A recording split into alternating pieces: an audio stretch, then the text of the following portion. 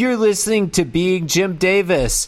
It's hard to bargle Noddle's with all this lasagna in my mouth. I feel like somebody's been writing some new taglines recently. That's a nice one. My name is Christopher Winter. I'm Jim Davis, joined on the program by... I'm Dan Gibson. I'm Jim Davis. All right. You heard right. Not John Gibson. Dan Gibson. Fuck that guy. Wait, now, are you here because... Probably listeners are wondering by this point in the week, John Gibson has probably died, right? John Gibson has died and has assumed his role. Well, what can you do? Being Jim Davis. You're moving to Oatfield. That's right. Daniel, today is Friday, March 22nd, 1985. We're reading Garfield number 2469, an episode famously with no synopsis, so we just got to dive right into panel one. Thanks for asking, Chris. In this strip, Garfield is wearing a Hawaiian shirt yet again, but this time with physical violence. That is true. So in panel one, Garfield is wearing a Hawaiian shirt and dancing the hula. You can tell because of the motion lines. Yeah, no, I feel like Jim Davis really has not nailed the arm movements of the hula. It looks to me like Garfield's doing, like he's pointing, doing that move where you point upwards and shake your hand, and that's not a hula move. That's like a disco move. Disco, or I don't know. It might be the Charleston. It's not the Charleston. It's not the. The Charleston has a lot of distinct movements. Like there's a lot of components to the Charleston. Point at the sky. There might be one where you do that, like point at the sky and shake your hand and walk around in a circle. Who's to say? I've never been to Charleston. Charleston, South Carolina, or Charleston, West Virginia? I haven't been to either. I've been to Columbia, South Carolina, but never Charleston. What about Columbia, Missouri? I'm sure I've been to Columbia, Missouri at some point, right? Like we lived in Kansas City for a good 9 years. Point their and then 7 fingers and shit in the air when they're dancing? I think probably, yeah. I think everyone in Jim Columbia... Davis knew that, and that's why he illustrated it thus. Everyone in Columbia, Missouri was just constantly breakdancing, is my memory. Now you're thinking of Springfield, Missouri. Have you ever been to the town in Missouri where they have the grave for the Wonder Dog? What's the Wonder Dog's name? Do you remember the name of the Wonder Dog in Missouri? Underdog? Wonder Dog. There's a Wonder Dog. Harvey the Wonder Dog? God, I don't remember. It might have Missouri Wonder Dog. Big City, Missouri? Jim. His name is Jim the Wonder Dog, and he's in Marshall, Missouri. There's a museum dedicated to him. He's a very talented dog. If you go to Marshall, Missouri, which you should do to check out, you can see there's a statue of Jim the Wonder Dog. There's a museum. You can visit his grave. Is Marshall, Missouri outside of what metropolitan area is that in? I mean, it wasn't that far away from Kansas City. Let me see here. It's a little town. Yeah, it's like, I don't know, halfway between Kansas City and Columbia. You're definitely going to want to stop by Marshall, Missouri and check out Jim the Wonder Dog's statue, museum, mural, and gravesite. You can visit them all. There'll be a link in the description. There might be. We went to visit Jim the Wonder Dog's grave. This is true. On Memorial Day.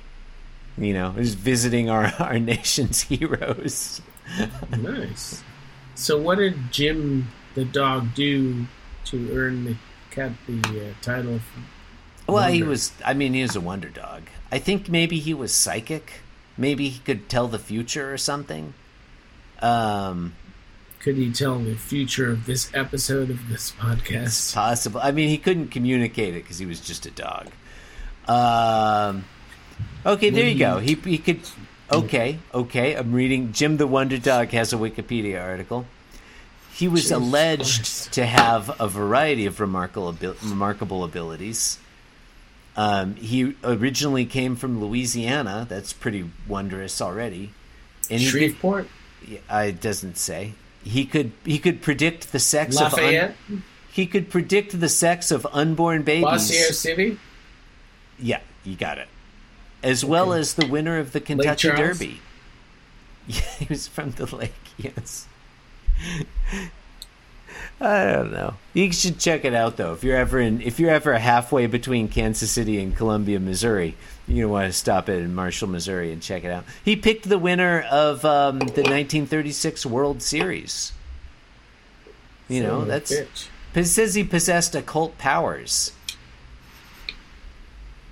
You know, that's just... What happens in today's strip? Oh, sorry. Okay. But that's just a fact about this dog. Garfield's dancing the hula. And John Arbuckle says, Garfield, I know you are suffering from the Hawaiian cat flu, but you look ridiculous doing that hula dance. I'm going to read that line again because it is possibly the most inept dialogue Jim Davis has ever written. Quote, Garfield, I know you are suffering from the Hawaiian cat flu, but you look ridiculous doing that hula dance. And Garfield's giving John Arbuckle side-eye. He's unhappy. And John Arbuckle looks, I would say, doltish. He's stupid. Yeah, I don't like this one. I already hate it. Panel 2. Yeah, what happens in panel 2? Well, John Arbuckle stands there. Sort of smugly, while Garfield kind of turns toward him and sidles up to him gleefully, a little bit like carefree. His eyes closed. You can't deny that this one is seductive. And thinks to himself, watch my hands carefully, John. And I'm watching Garfield's hands, and there's some motion lines there. Yeah. In the final panel, Garfield just clocks John Arbuckle on the head. Punches him on the head with kind of a from above downwards. It's a weird stroke, I would say. And it goes bonk. And he's thinking, he's angry now, his ears are back, and he's thinking, every movement has a meaning. And John Arbuckle's all cross-eyed and like, whoa. I don't really care for this one. I don't understand this one. Well, it's famously in the hula, the movements of the hands tell a story. They're meaningful. They're laden with meaning. Like you're telling a narrative through dance. So Garfield is culturally very competent. So he knows that it's well known that every movement has a meaning in hula. And that's a funny thing to say when you punch someone, I guess. I don't care for this one. I don't think Jim Davis. I didn't know that like stereotype. I'm glad that you learned it because you're going to a luau tomorrow. Sort of. You would have you would have looked a right fool showing up at the luau and not knowing that every movement has a meaning in a hula. Man, I better practice. Yeah. Why are you going to a luau?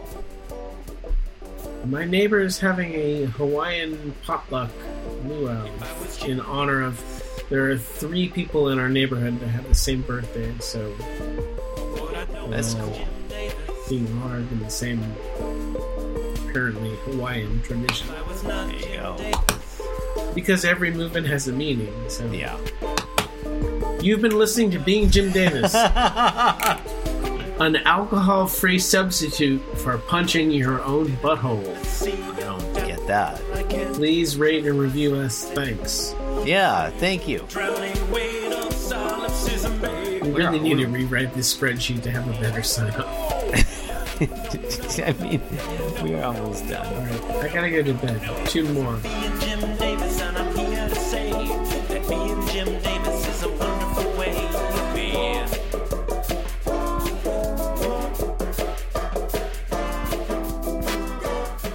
Yes, I'm being Jim Davis. Yes, I'm being Jim Davis. This podcast was brought to you by the Pitch Drop Podcast Network. Like what you just heard? Support the show by going to patreon.com/pitchdrop. And while you're at it, check out pitchdrop.net for more of this and other shows.